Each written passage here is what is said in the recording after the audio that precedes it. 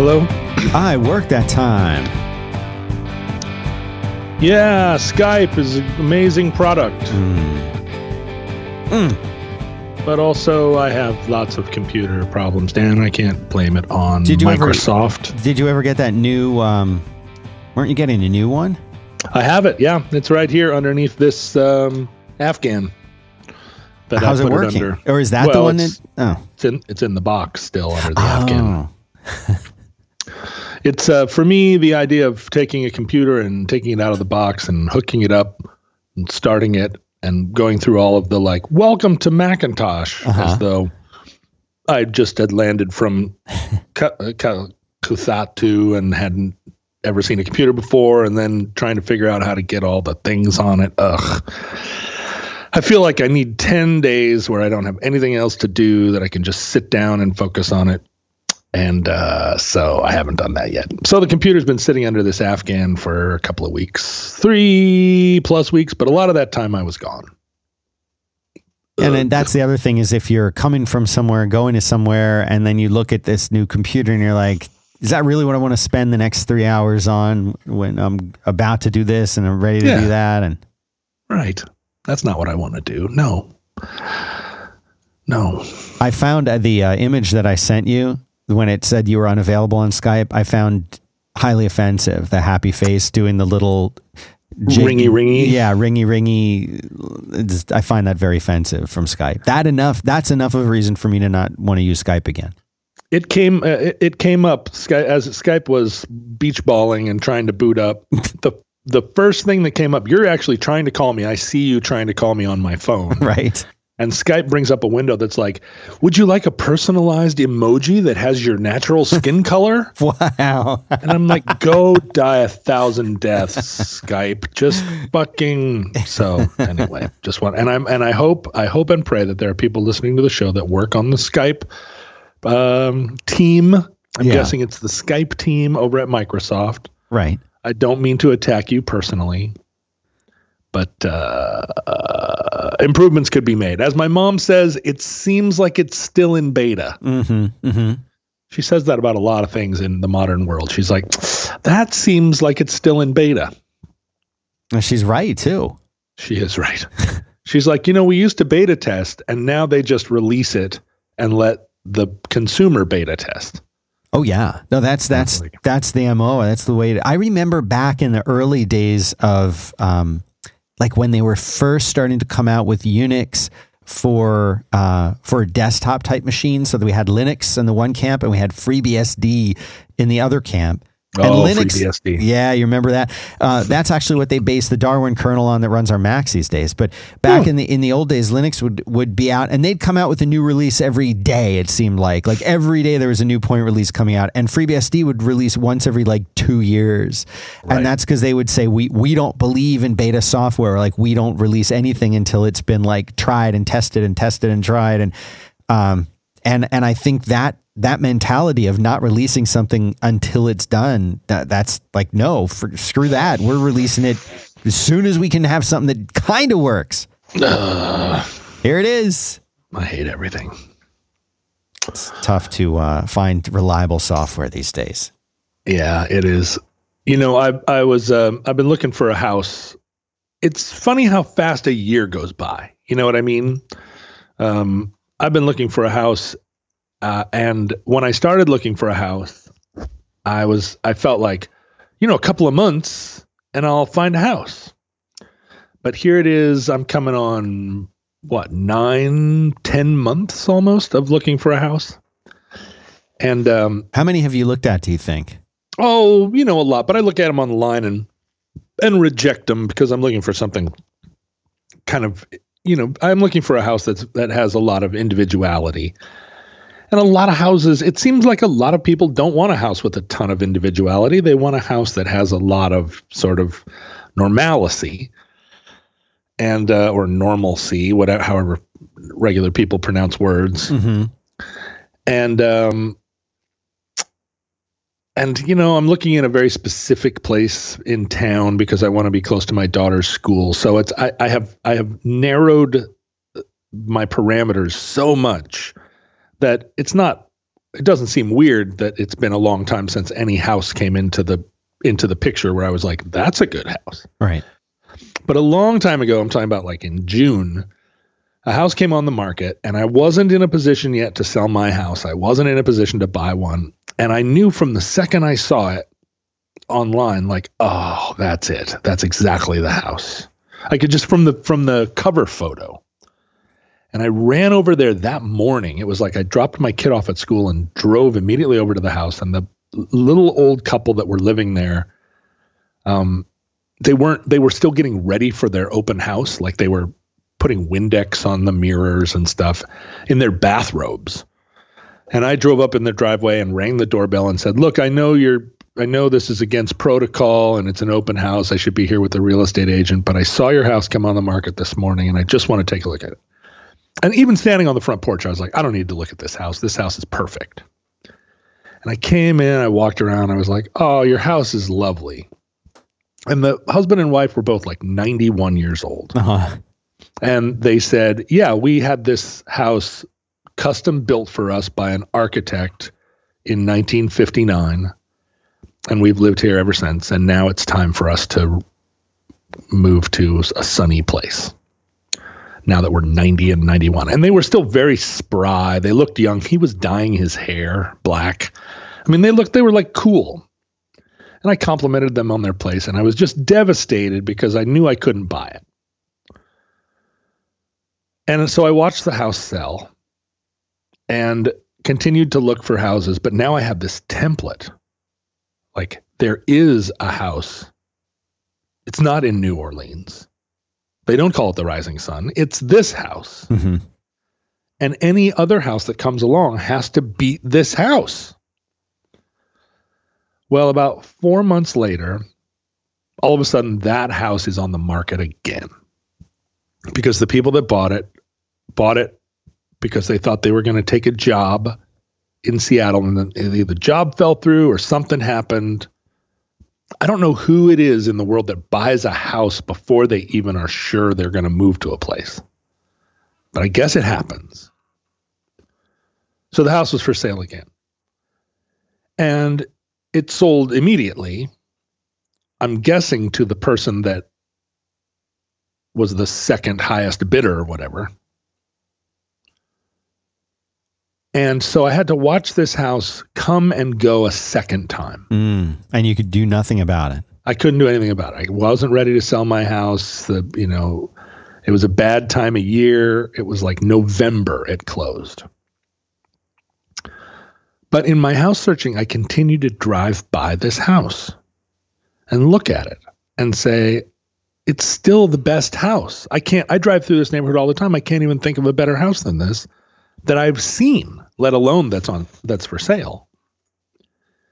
And as time went on, I noticed they weren't sweeping the walk. They weren't, there was a windstorm and a branch blew down in the driveway and no one moved it.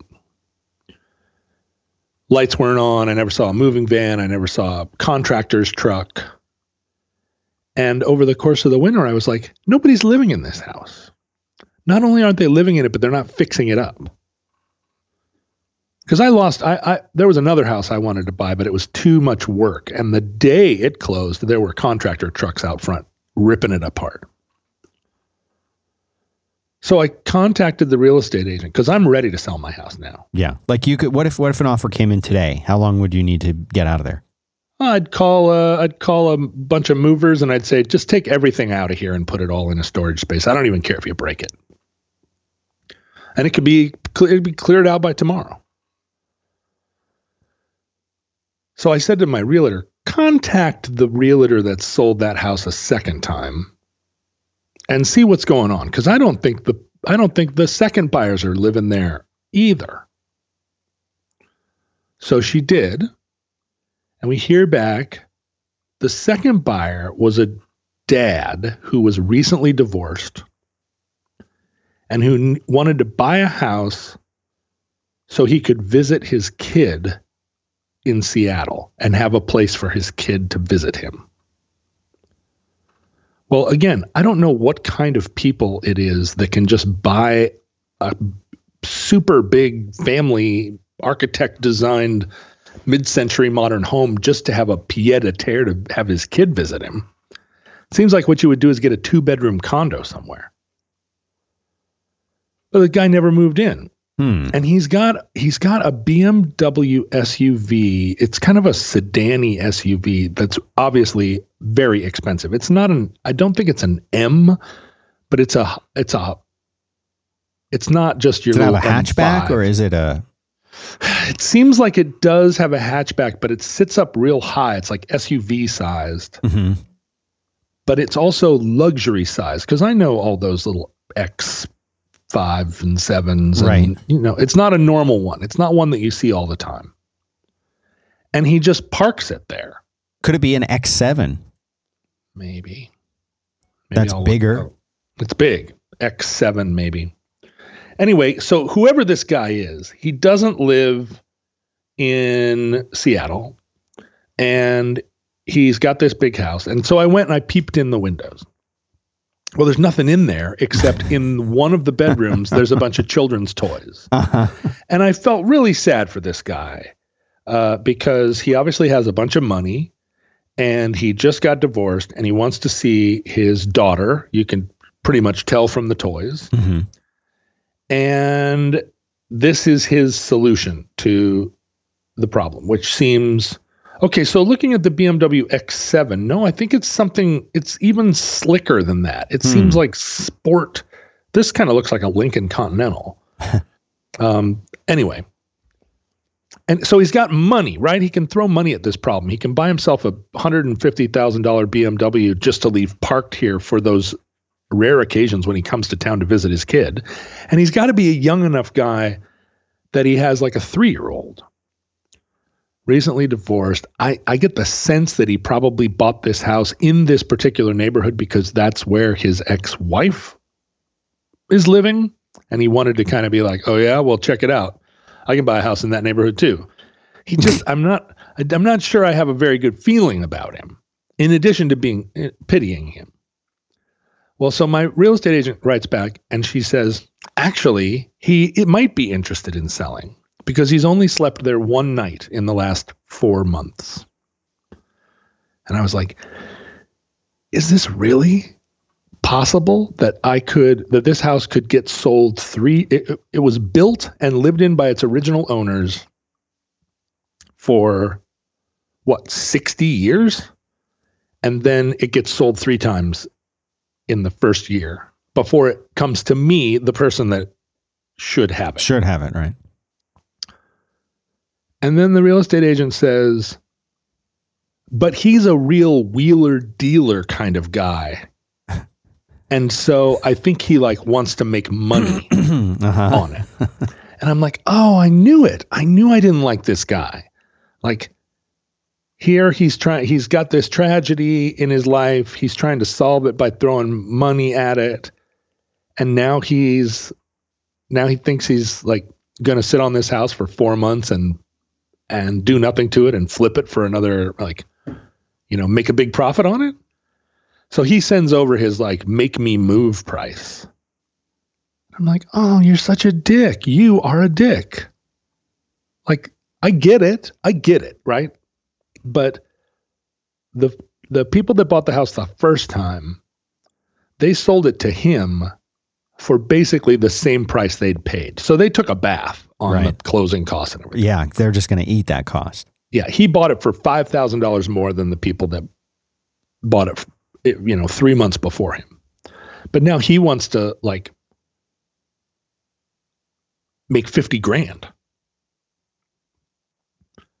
So now I'm in this weird situation where I'm walking around the last 2 days going, okay, it is the house. I haven't seen a better house. I want this house. I'm ready to get this house. If I sell my house, I can get this house. But I don't like this guy and I don't want to give him the satisfaction. All right. But I don't want to wheel and deal him either. So I've got a lot of conflicting feelings right now because some of my problems that I've had a lot of anxiety the last year. And if I got a new house, I'm pretty confident that a lot of my anxieties would go away, because a lot of my anxieties are rooted in the fact that all my stuff is in boxes. I don't know where I'm supposed to be, wandering around all the time. Like are you saying you're packed up? Is your stuff packed? Yeah. Like in boxes packed? In boxes in a storage space. I mean, I've been working on this for months. Wow. Little by little. We would like to say thanks very much to Mack Weldon. Mack Weldon's mission is simple. They make sure all your basics and beyond are smartly designed, and they make sure that shopping for them is easy and convenient. Mack Weldon, they were founded because they wanted more out of the basics and always questioned how something so essential could be such a pain in the neck to buy. Mack Weldon started from scratch. They engineered their own fabric. They made sure the design process is meticulous, so you can count on the fit being the same each time. You ever gone to a department store or a chain and you bought a pair of jeans and you say, these fit, and then you go and buy the same one the next time and they don't fit, even though they're the same exact size? Not with Mack Weldon. The stuff you buy fits the same no matter which it is and when you get it. And that makes a huge difference. They built a world-class customer experience, and the difference really is in the details. They so obsessed over every stitch, every seam, until they reach their definition of perfect. They believe in smart design, premium fabrics, and simple shopping. Mack Weldon will be the most comfortable underwear, socks, shirts, undershirts, hoodies, sweatpants, more than you've ever seen before. The most comfortable. They have a line of silver underwear and shirts that are naturally antimicrobial, which means they eliminate odor. And Mack Weldon, they want you to be comfortable. So if you don't like your first pair, you can keep it and they will still refund you. No questions asked. And not only does Mack Weldon's underwear, socks, and shirts look awesome, they perform well too. This is great for working out in or going to work in or going on a date, everyday life, whatever it is. Take it from me. It's going to be awesome. And you're going to get 20% off your first order. Go to Mack Weldon, that's spelled MackWeldon, Mack Weldon, and enter the promo code ROADWORK at checkout, and you will get 20% off your first order. Go check out Mack Weldon. It's better than whatever you're wearing right now. I haven't really talked about this because it gives me anxiety just to talk about it. Because I don't, packing, there's a couple of different logics. And one of those logics is just pack the stuff you want, get rid of everything else before you pack it. And another one of the logics is just pack everything and move it. And then as you're unpacking, sort through stuff and decide what you're going to keep and what you're not. And I ended up going with that model because trying to sort through things before I packed it was kind of in the same family as just trying to sort through things. Right. Like I'm always trying to sort through things. And so every day I'd be like, I'm going to fill up 2 boxes today. And then I would end up sitting cross-legged on the floor, sorting through little bins of rusty screws. Like, which ones of these screws do I take with me? I'm a crazy person. So I put everything in a storage locker, and then it got broken into. We had the middle storage locker on the middle aisle of the middle row of the middle section of a giant storage place. And ours was the only one they broke into. They went in through a door. They went all the way down the hall. They just picked the middle one. And do you think it was you're saying it was totally random? Well, so my mom immediately is like, it has to be someone who listens to your programs. They've tracked you down. They must have an inside scoop on the storage split. And I'm like, no one that listens to any of my shows or is a fan of mine is going to break into my storage space. Right. Like they might protect your storage space, but they're not going to break into it. No, they're not going to break into it because I think most people know that if they wanted something and wrote me a heartfelt email and said, will you send me 2 candlesticks and a globe? I would say, sure. I mean, if I ever got around to going to the post office, yeah, I'll say, I don't got it. What do I care? You don't have to steal anything from me. I just think it was because the people at the storage space are like, yeah, I don't know, man. Every once in a while, somebody just comes in and breaks into one of these things and That's why we have insurance. So what they did was they tossed the place. And I was convinced that they had stolen a bunch of things. Mm-hmm. And so for months I've been walking around thinking like, oh, I got broken into again. I lost all these important things. And I was moping around one day, and my mom, just a couple of days ago, my mom said, why don't we just go down there and take everything out of the storage space and pack it all back in there and you can see.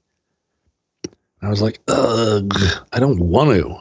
She said, I know, but like you're walking around thinking all your stuff is gone. So we did go down there. And in the course of another day spent rearranging the storage space, I realized, oh no, they didn't steal any of the stuff that I thought they stole, mostly because who wants this stuff? You know, people who break into storage spaces just want guns. What else is in a storage space? Tools? I guess. Papers? I mean, yeah, my storage spaces are full of books, more books, globes. You know, they definitely stole one electric piano, which seemed like the dumbest thing you could possibly steal. Like an electric piano? This thing took 3 guys to carry. That's what you choose to steal? But all the things that I thought they stole, like my collection of Hubert Humphrey political pins and a selection of Filson bags that I feel are very collectible Filson bags that no one else in the world except for like 20 other people in the world even give a shit about.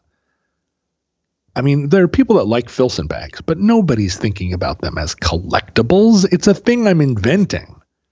Like, oh, right. They only made these for, oh, that's not it. That was never even on the U.S. market. Oh, look at this one. You know, it's only, that one never even went to market. It's just a sample. How did it even make it out into the world? Now, who am I collecting these against? I mean, I'm just collecting them for myself. And I thought these guys had stolen them.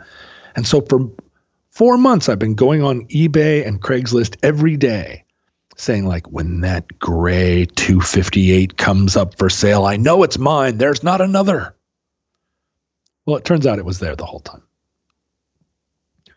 So I feel with that, with the recovery of what I thought was the stolen stuff, I'm just like, okay, you know what? I'm whole again and I'm just ready. I'm ready to just take all the stuff I don't care about to the thrift store, and I'm ready to go. I'm almost even ready to pay this guy the extra $50,000, but I don't want to. I want to go let the air out of his BMW's tires, but I don't want to do that because I know he's a divorced dad and he's got a kid he cares about and he wants to see the kid. And this is just the like severely broken way that he came up with to solve this problem. I can see why his wife divorced him. You know what I mean? Like it's just written in his behavior, and I've never even seen him, but I've got a good idea what he looks like. Anyway, that's where I am, and I've got all this anxiety, financial anxiety that's been hanging over my head for the last year, and there's not exactly a light at the end of the tunnel yet, but I just feel like 2019 is the year, Dan, that 2019 is going to make 2018 look like 2014. So which year was the good one? 2014 was the good one? Yeah. Okay. 2014, in 2015, I ran for city council, and that was not a good financial year. Oh. But 2014 was a very good financial year because Roderick on the Line was making money. Mm-hmm. And, I was doing a lot of shows, and it just went downhill from there. 2016 and 17, I was dating Millennium Girlfriend who lived in California. I was spending money just as though I was a lawyer. Just to go back and forth and just go to hang out. Sushi 3 times a week. Like lawyers live a certain kind of lawyers in love sort of lifestyle. And I was like, that's me too. I mean, Did she ever, did you go Dutch ever on things? Nah, that wasn't her style. I was her, I was the man. The sugar daddy. Well, it's hard to be a sugar daddy to someone who makes 3 times the money you make, or 30 times the money you make. But yeah. Anyway, so you would think she would have been sensitive to that. She wasn't footing the bill. No, sensitivity wasn't really like part of our dynamic. Needless to say, I thought last year was going to be the year where it all, where at 49 years old, I had a career and it was all going to make sense. I wasn't even trying to sell my house until halfway through last year, where it already wasn't making sense. And then I compounded the problem with all of this. And it's not, I would have just stayed in my house if my daughter and her mother hadn't moved out of town, which I just realized I don't want to live the rest of my life in a car. I want to live close to my kid where I can walk her to school in the morning. That's like my only motivation. But once I was in the process of doing it, I didn't want to just move into some place that wasn't as good as my cool farmhouse with a barn and a swimming pool full of logs. It had to at least be that good. Yeah. And then I got introduced to actually appreciating mid-century modern architecture, which I had always kind of loathed. And that set me on a course. Set me on a course of anxiety that, like so many things, is not really sympathetic in the retelling. Because they're, obviously, like, the world is complex. And, for instance, I'm leaving tomorrow on a cruise. Oh, wow. Which one is that? I'm going on the Joko cruise. I was a very, very late addition to it because I said I wasn't going to go on it until 3 weeks ago. And then I was like, you know what? I think I will go. And they said, gee, great. Thanks for the heads up. And I was like, well, I mean, if you have an extra berth. And they found me a room down in steerage. And I said, I'll do it. But then I immediately felt like, what am I doing? Why am I doing that? It's not like I need a vacation. I don't have anything to do on the cruise because all the performance slots are booked. So I'm just going to sit by the pool in heart-shaped sunglasses and read Lolita. Right. While, that's what I always think of you doing. Yeah. Well, 1,500 nerds mill around trying to get in on on some tabletop game in the basement. So I feel like my decision making is flawed. I'll have a wonderful time. They Might Be Giants are on the cruise this year. So obviously, like, Flansburgh and I don't run out of things to talk about. That will be fun. But it just doesn't. It still feels like I need a manager. My mom has started to say that she thinks I should have a wife. And she never, ever said that before. Just to sort of manage your personal affairs? Well, I think we both have come around to the idea that, and I think my mom came around to the idea on her part. She just realized, my job in life was to administer, and your job in life is to make things or to think about things. Right. And it's hard for somebody who is very good at administering it takes a long time to look at somebody and say, thinking about things is actually a job. There's always been a public intellectual role in the world, but those people tend to either be independently wealthy or it's almost always in a university context. Mm-hmm. And they publish books. That's how but what their real job is to think about things. They just sit in front of a typewriter and put it all down. But sometimes well, sometimes not. But she said, I just realized over the course of my life that you're here doing things. You're here for a reason. You're doing things. And it doesn't have anything to do with administering details. which she said is what I'm absolutely here to do. And so the whole equation of like, what a relationship is, what a marriage is. She was like, if I had just realized in my marriage that I was good at half of the things and he was good at half of the things, and if we had just done it that way, instead of doing that thing where you feel like what equality looks like is that no one person empties the dishwasher any more often than the other person. Right. And that is what somehow means that you're equals. Instead of like one person handles the money and one person handles the social life. And well, yeah, but I think those are the two common ways that people in cohabitating marriage type situations will try and split things up. They'll say, well, I'll do the dishes this time if you do them the next time. Right. And that, in my personal experience, doesn't work. What's better is that you pick the things that you're good at and they pick the things that they're good at, and then you each do those things. I don't think I've done a load of dishes in 10 years. Right. For two reasons. One, I don't do it the way I don't load the dishwasher correctly, apparently. And when I load it, really bad things happen. Like, for example, sometimes the cup will get full of the water because it wasn't at the correct angle that would let it get clean, and like water would then bounce off the top and go into the cup and fill up the cup.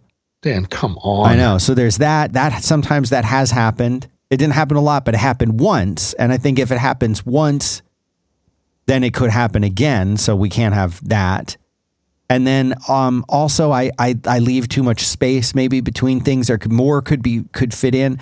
And also I don't believe in any kind of pre-rinsing or pre-washing of anything, which the dishwasher that we have has like a built-in, it handles that. It's fine with that. You don't have to pre-wash it. In fact, it says, the instruction manual, don't pre-wash. There's no reason to pre-wash. It has like a disposal in it or something. So you don't have to pre-wash. But that's a philosophical difference, that she believes that even if it says that, you still need to do it. But she just said, you know what, I'll do this and you can do, this other thing. And so that's easier because I'm good at whatever the other thing was. I don't even remember one of the things I do. And that, I think that's better than trying to keep track of who did what last. Yeah. And now I got to do that again. Well, you did it last time and I'll do it again, but we did have company over and that made more dishes. So I've actually done it twice. So now you have to do it twice. I know I'm not very good at keeping track of that kind of thing. Well, it isn't, like I, for instance, am someone who has a very specific way. I like the dishwasher loaded. And if you come into my house and you load the dishwasher wrong, I will absolutely take it all apart and redo it. Mm-hmm. That's really a problem. I admit it. But organizing the dishwasher is a thing that I feel very strongly about. But I will let dishes pile up in the sink for several days before I put them in the dishwasher. Now, there are lots of people, including people in my world, who throw the dishes in the dishwasher in a way that I consider almost unforgivably haphazard. But they put dishes in the dishwasher immediately so that the sink never has dishes in it. Well, how do these two universes interact? The way they interact is either the person that doesn't want dishes in the sink learns to tolerate dishes in the sink, or the person that can't stand the dishwasher being loaded incorrectly just never looks at the dishwasher again. And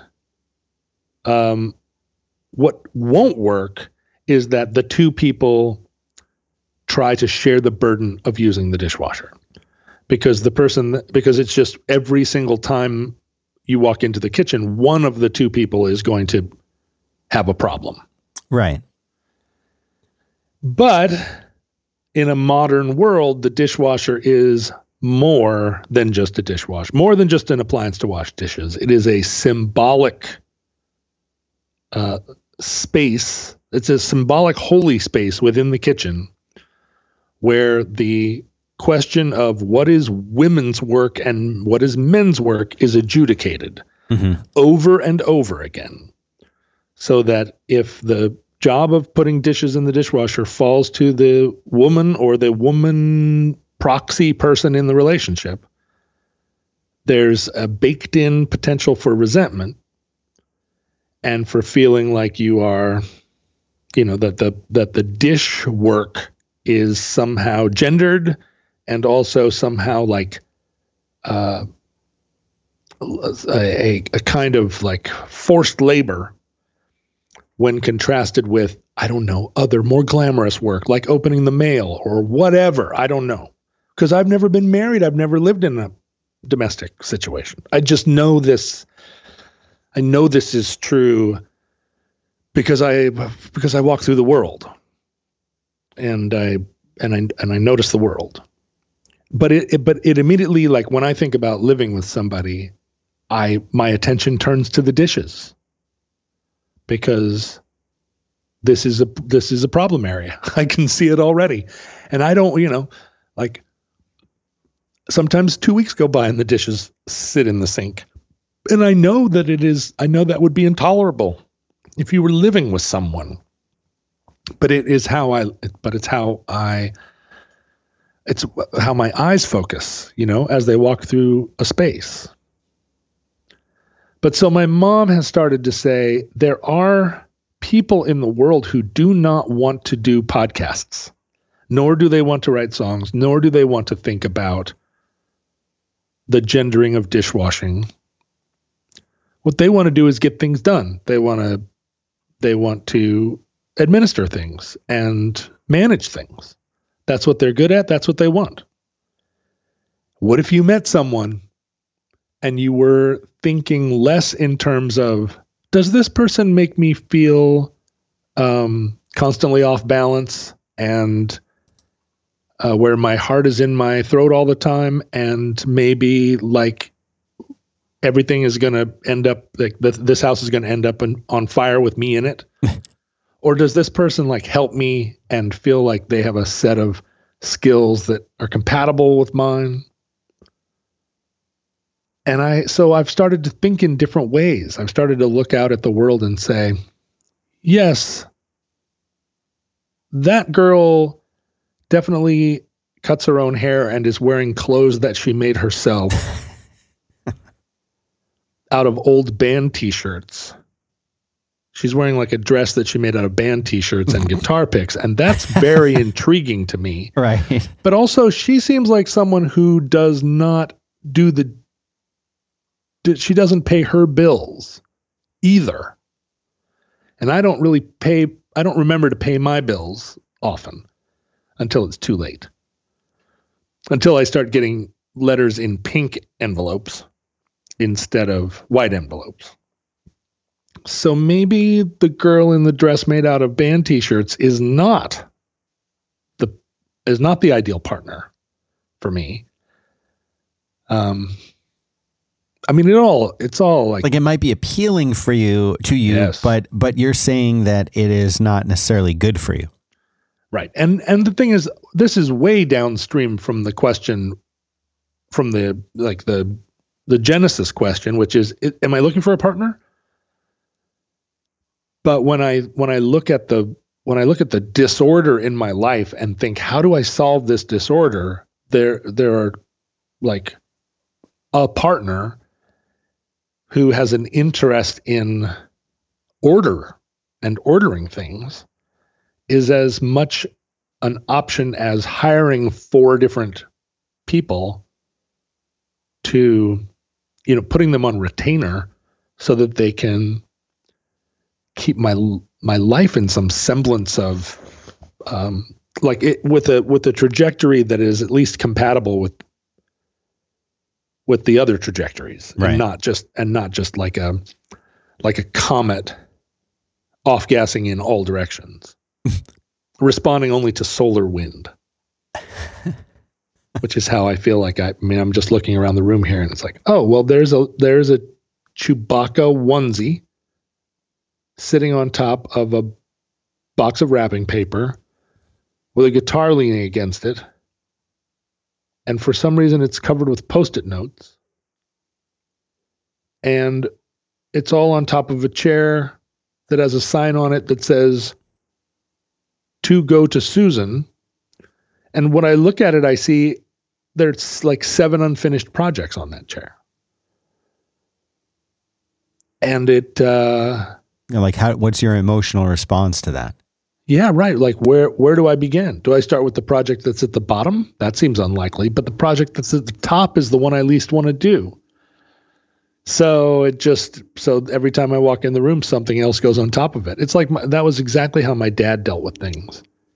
It just all got, the latest thing got put on top of the last thing. And by the different strata, you could tell, you could just reach to the bottom of the pile and pull something out and know exactly the date that this pile started. Unfortunately, if you did that enough times, then the pile got all mixed. Because stuff from the bottom would get then put back on the top again.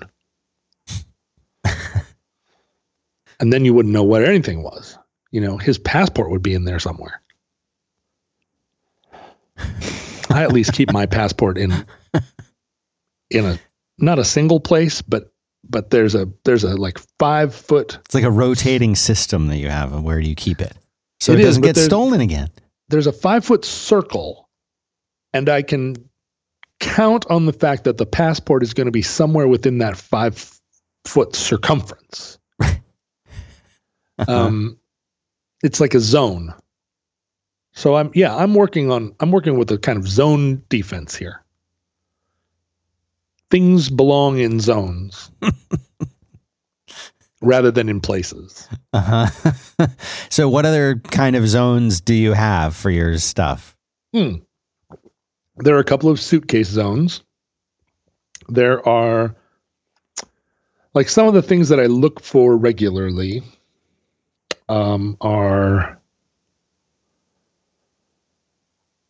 there are like cufflink zones. There are dustbuster zones. The dustbuster is only going to end up in 3 or 4 places, but it could be in any one of those 3 or 4 places at any given moment. There's definitely like a very constrained zone where bills and checks go. So bills and checks go the same place because bills and checks belong together. I'm sure there's a way you could organize your life where checks went one place and bills went another. Yeah. But that doesn't make sense to me because it feels like checks are just anti-bills or bills are anti-checks. So you put them together and, you know, hopefully at the end of the day, they don't even out. Hopefully at the end of the day, the checks surmount the bills. We would love to say thank you very much to OpenFit. You know, because getting fit and staying healthy, it always sounds easier than it turns out to be, right? That's just reality. Well, OpenFit is bringing you something new that makes it even easier to never miss a workout. You're going to lose the commute to the gym, and the workouts, they will come to you. Couldn't be easier. OpenFit, it takes all the complexity out of losing weight and getting in shape. It's a brand new, super simple streaming service that allows you to work out from the comfort of your own living room in as little as 10 minutes a day, or your hotel room, or your office, whatever. And everybody is different, right? Our level of fitness is different. Our body shapes are different. You see what I'm saying? And this is what makes OpenFit so good. It's personalized to your needs with custom tailored original content. They've got amazing trainers and classes, some of the most effective and engaging trainers in the world. It's super simple. You don't have to worry about, there's none of that complexity, that stress about getting fit. You just press play and work out on your schedule. 600 seconds with Devin Wiggins for fat burning, for example. I mean, this is the kind of stuff that's there, and like, It couldn't be easier. You get this anywhere, anytime on your computer, your web-enabled TV, your tablet, your phone, your Roku, and you can lose up to 15 pounds in just your first 30 days. 15 pounds in your first 30 days with some of these programs. It's really, really great. I use these especially when I know I'm going to be traveling or I'm going to be home, with my kids are off on vacation from school and I can't get to the gym, or if I'm just too busy. And in some cases, the workouts on these are better than what I could get in the gym. And I like the instructor-led stuff. I like learning new things when I'm getting in shape because it's so easy to get into a rut. Trust me, you're going to have something there that they'll have something you're going to like. And it's designed for this. And really, come to think of it, it has changed the way I work out. You can change the way you work out too. Use the code ROADWORK, and you can join me and be on your own personal fitness journey. And so here's what you do. Remember that code, ROADWORK. Here's what you do. You're going to get full access to OpenFit, all the workouts, all the nutritional information, totally free. And you can lose up to 15 pounds in 30 days. So remember 30 days, right? It's text the word ROADWORK to 303030. That on your phone, that's 303030. Text the word ROADWORK to that. And you're going to get all that access totally free. Go check it out. Thanks very much to OpenFit for making this show possible. Some other things. Guitar picks have a lot of zones, but they do have zones. They're not just random. You don't just turn around and there are guitar picks everywhere. I've played guitar, and so I understand this, but I feel like maybe you could explain why you would need more than one guitar pick ever.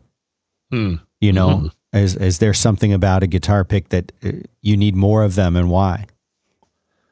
Well, I have a lot of guitars, and the guitars also are in zones. But what happens is I'll be in one place, and I will pick up a guitar, and I will strum it as I walk. And I'll walk to the other side of the house, strumming the guitar. Maybe I'll stop halfway between one place and the next and work on something. Maybe I'll happen upon something and I'll work on it on the guitar for a while. And then I get to the other side of the house, and either the thing I've been working on is good enough that I then stop where I am and work on it, or it kind of floats away, peters out, or something else grabs my attention, at which point I take the guitar off and I set it down. Mm-hmm. I do not take it back to where I found it. I set it down where I am. And I also set the pick down on a nearby flat surface, probably the corner of either a table or a kitchen counter or a piano or a shelf. And then the guitar stays there leaning against whatever piece of furniture it was that I was standing next to, with the pick somewhere else on that piece of furniture. And then I move on. And 3 days later, I may be in a different part of the house, pick up a different guitar and walk across the house playing the guitar until I arrive somewhere else where I leave that guitar. So they move around.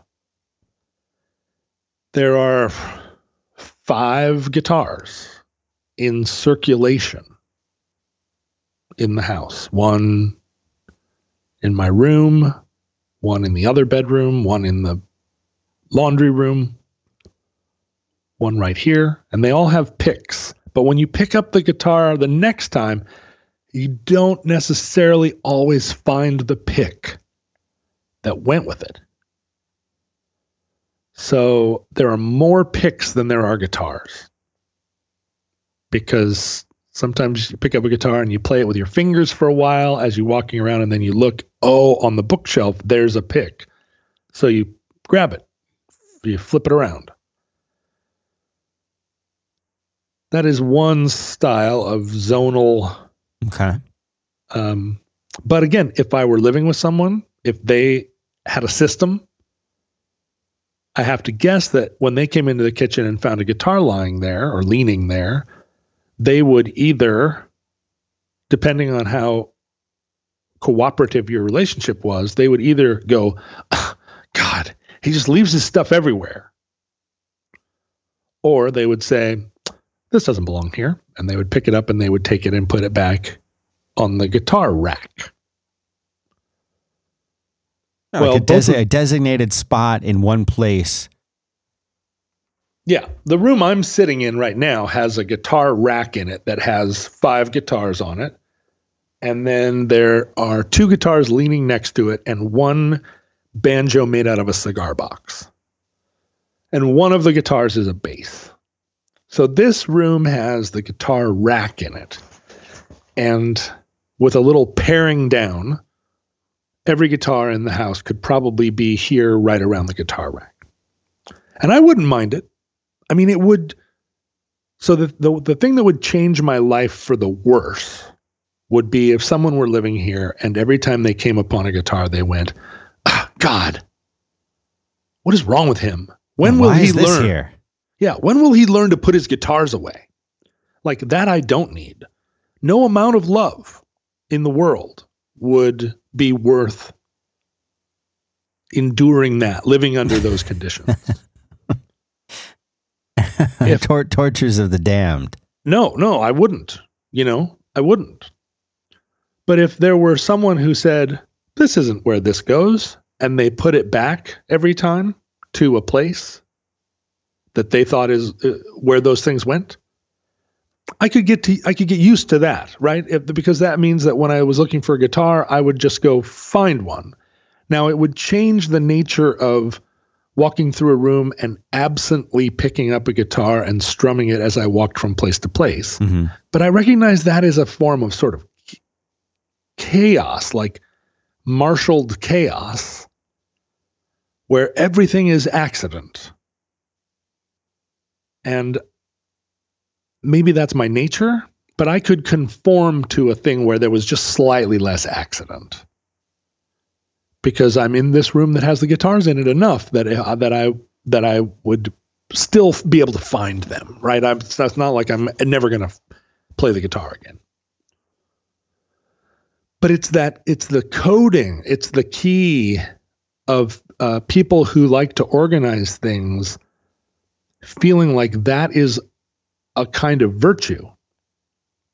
That organization is virtuous and disorder is sinful, which is baked in, I think, to a certain extent to people who order things. They feel it's virtuous because they get that stimulation when they put things in order. They feel not just good but blessed. Mm.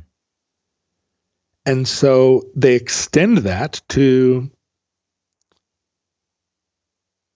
things that are disordered being cursed. So I've been in plenty of relationships with people who feel like my way of doing or not doing things is not just a different way, but a worse way. And that's the thing that I can't. Why would I share my space with someone who brought that energy to me? Yeah, sure. But it almost feels inevitable. I guess I've never felt, because it isn't just acceptance, right? I don't want to live in a situation where there's somebody else that just throws their stuff on the floor, because then we're just living in a garbage house. Mm-hmm. Nor do I want somebody that just walks around my stuff and pretends it isn't there. Because that also feels judgy, in a way. If their stuff is all fine, eventually what they're going to want is their own space that they get to keep fine. And that means that my space is messy, their space is fine, and there's some détente, some uncomfortable truce about certain spaces. I've never been in a relationship where the other person said, look, I'm going to take charge of keeping everything organized, and I'm not going to resent you for it because it's what I want, and and I don't feel like you want it or even notice it. And I do want it.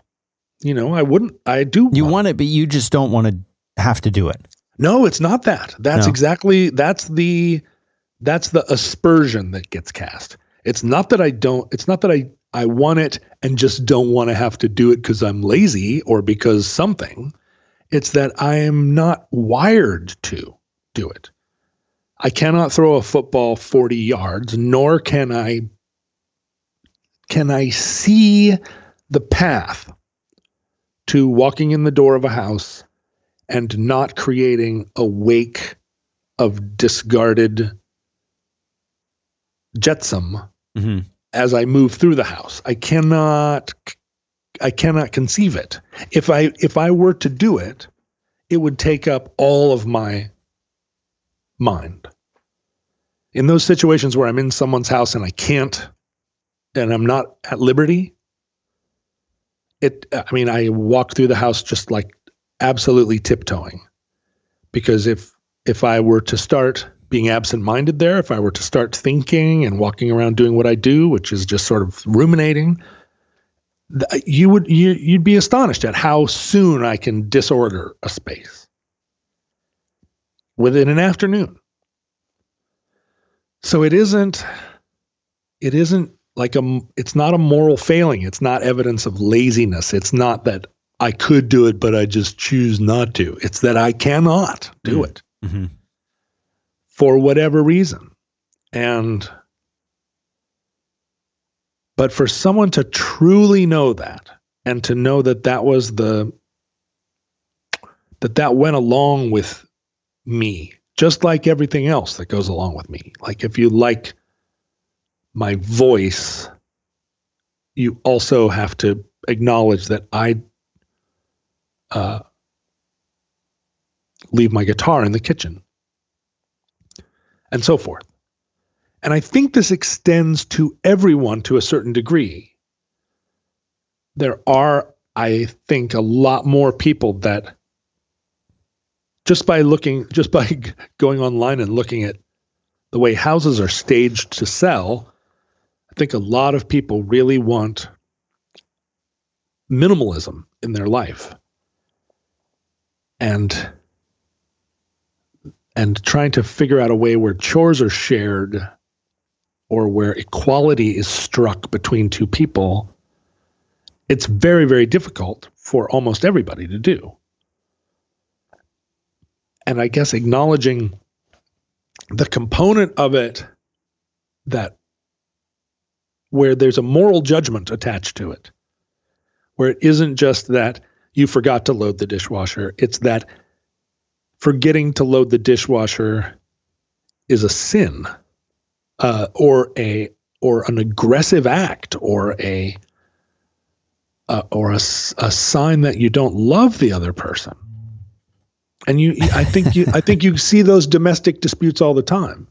And I'm just a really exaggerated case of it because I live alone, and I live alone partly because it's easier for me to live alone than to try and navigate all the microaggressions that go along with just being like I am and sharing space with someone else.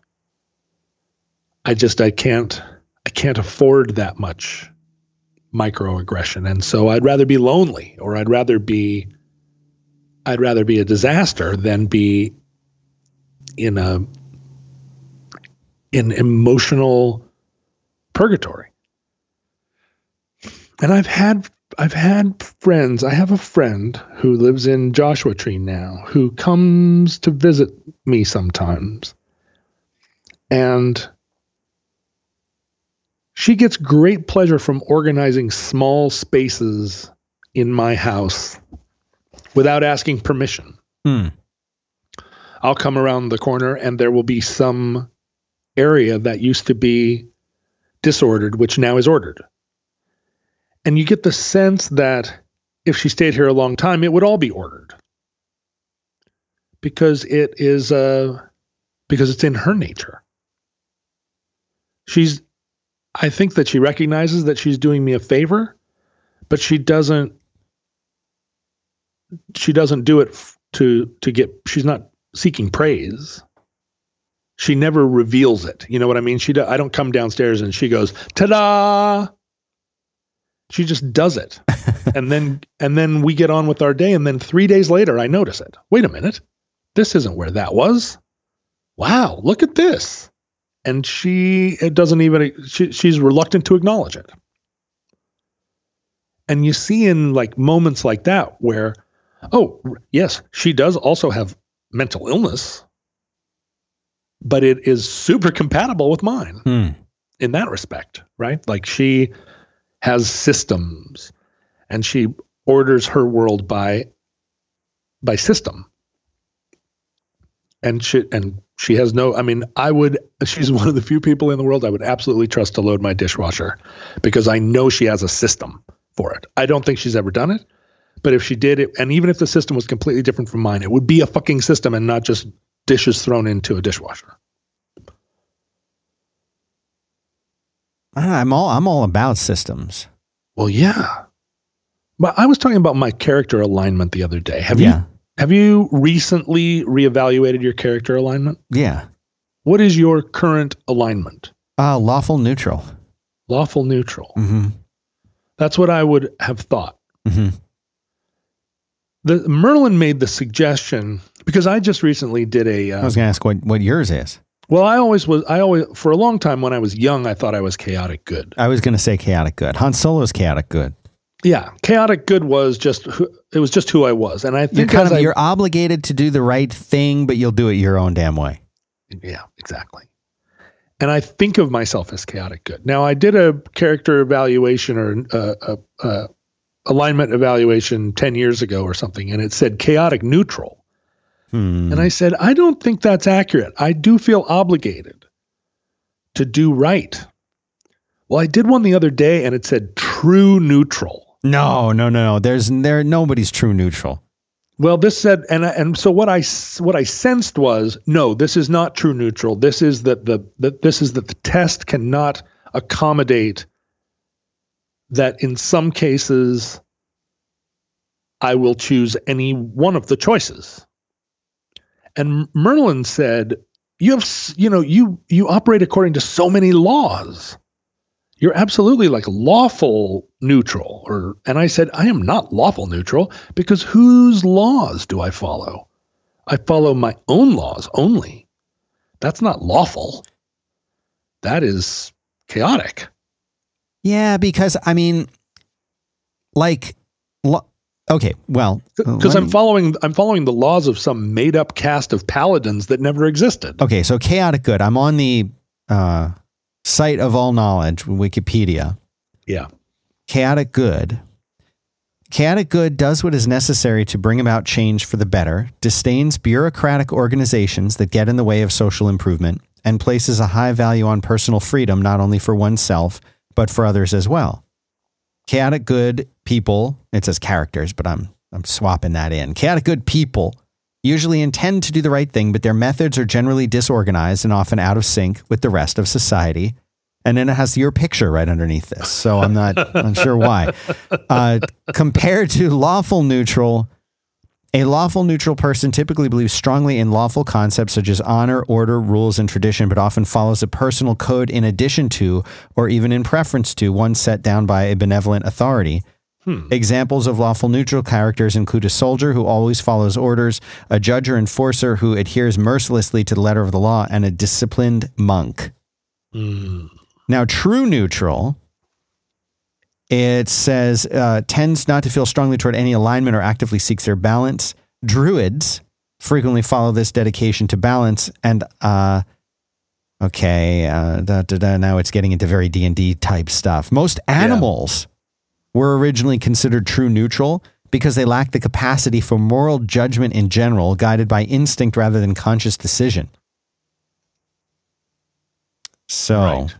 I don't see you as, maybe you are, but I would have said chaotic good, maybe even chaotic neutral. Yeah. An individualist who follows their own heart and generally shirks rules and traditions. Although chaotic neutral characters promote the ideas of freedom, it's their own freedom that comes first. Good and evil comes second to their need to be free. That's not me. I could see that before I could see a lawful on you, though. No, you're right. No, I'm not chaotic neutral. That's because I eschew libertarianism for the most part. Right. You know, like I do believe there should be codes. It's just that the codes to me seem obvious, and they just go across the grain. Yeah. They go across all grain. You know, the thing is, most people in the modern day are, and they may not realize it, but most people are lawful good. Yeah, I think so. And then once in a great while, you'll find somebody who's chaotic good. But to be truly neutral is really, that's a tough thing, especially pure neutral. Yeah. I need to take one of these tests. I've never taken a test, but it describes chaotic neutral on another site here. Chaotic neutral as a free spirit. Chaotic neutral character follows his whims. He's an individualist first and last. He values his own liberty, but doesn't strive to protect others' freedom. Well, that's not really you, is it? No, I know guys like that. There are a few friends I've had in Alaska, but that is a very, very hard road to take. Yeah. You have to be, well, the thing is that it's not that they're committed to that path. It's that there isn't an alternative to them, you know, that they're utterly free. They protect it, but they didn't choose it. Yeah, you're definitely not a chaotic neutral. Now, here's what this site says about chaotic good. It calls it the rebel. A chaotic good character acts as his conscience directs him with little regard for what others expect of him. John. He makes his own way, but he's kind and benevolent. John. He believes in goodness and right, but has little use for laws and regulations. Well, yeah. I think that's you. He hates it when people try to intimidate others and tell them what to do. Is that true? Which one is this? Chaotic good. Yeah. He follows his own moral compass, which, although good, may not agree with the rest of society. Yeah, that sounds like you. It says it combines a good heart with a free spirit. Yeah, well, hopefully good heart with a free spirit. And none of those character alignments take into consideration like depressive tendencies. You know, like they always try to spin depression as introspection, which is how depressed people also try to spin depression. And the danger of equating depression and introspection is like feels to me more like a real danger, because depressed people thinking it's introspection do not take a critical look at the fact that depression is an alien presence. Right.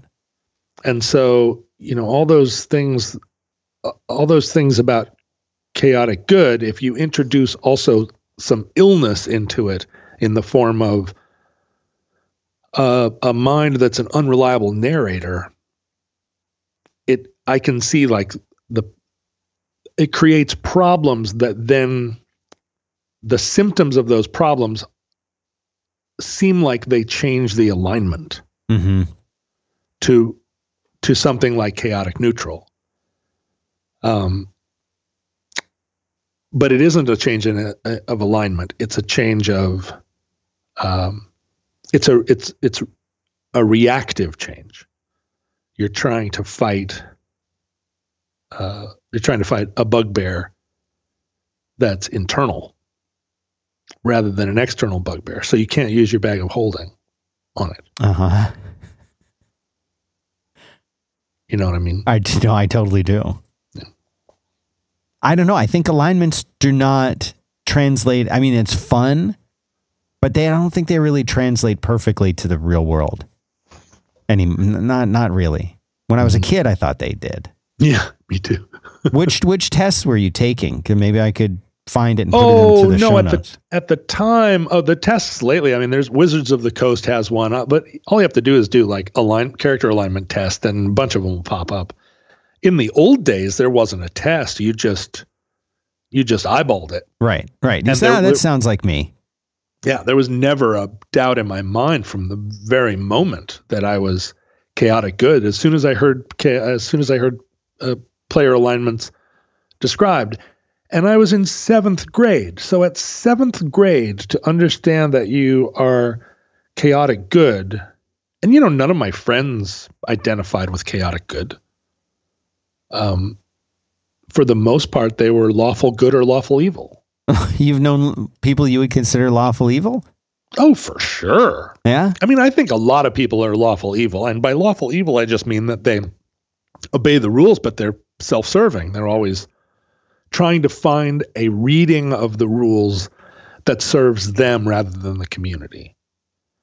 A lawful evil villain, it says villain, takes what he wants within the limits of his code of conduct without regard for whom it hurts. He cares about tradition, loyalty, and order, but not about freedom, dignity, or life. He plays by the rules, but without mercy or compassion.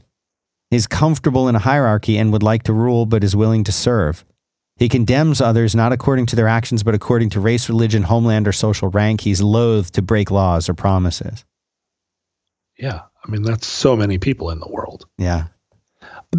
So there is a site on the Facebook that was, I think, it was spawned from a conversation you and I had about the fact that there wasn't any place on Facebook that talked about road work or the overarching themes of it. And we both were surprised by that. And then a site on Facebook appeared under the name Gary's Van, which, is a reference to ye olden times. Yes. And it's meant, I think, as a place, as a group where people that really know all the in-jokes are there, but they talk about serious things. For the most part, I think that it is a serious place and not a place just to sit and throw catchphrases back and forth at each other. And because Merlin and I talked about this character alignment stuff only a couple of days ago, there's the people on that site actually did a poll. What's your character alignment? And the clear winner of people who listen to this show who are also on Gary's Van on Facebook is neutral good. Neutral good. Neutral good is what most of the listeners, not most of, but a majority of the listeners identified. Now, of course, the second option was Neutral Milk Hotel, which also had a large number of the people felt that was their character alignment. And I agree with that. I believe in that. And then third down is True Neutral. So the top 3 answers, if you include Neutral Milk Hotel, are all neutral. That's the majority of the people on the site. I don't know if I buy that. Fourth down with only 3 respondents, chaotic good, and then 2 chaotic neutrals. So no one in that group identified as lawful anything, and no one in that group identified as evil. It was all forms of neutrality, chaos, and good. I wish that we could do an after show, but I have these guys at this studio across town who are keyed up to have me come in and do some mixing today. Oh, wow. And this is the only time I can do it because I'm leaving on the cruise tomorrow morning. So I have to. Wow, God, you get a lot going on. Yeah, they're getting paid by the hour. Go fly.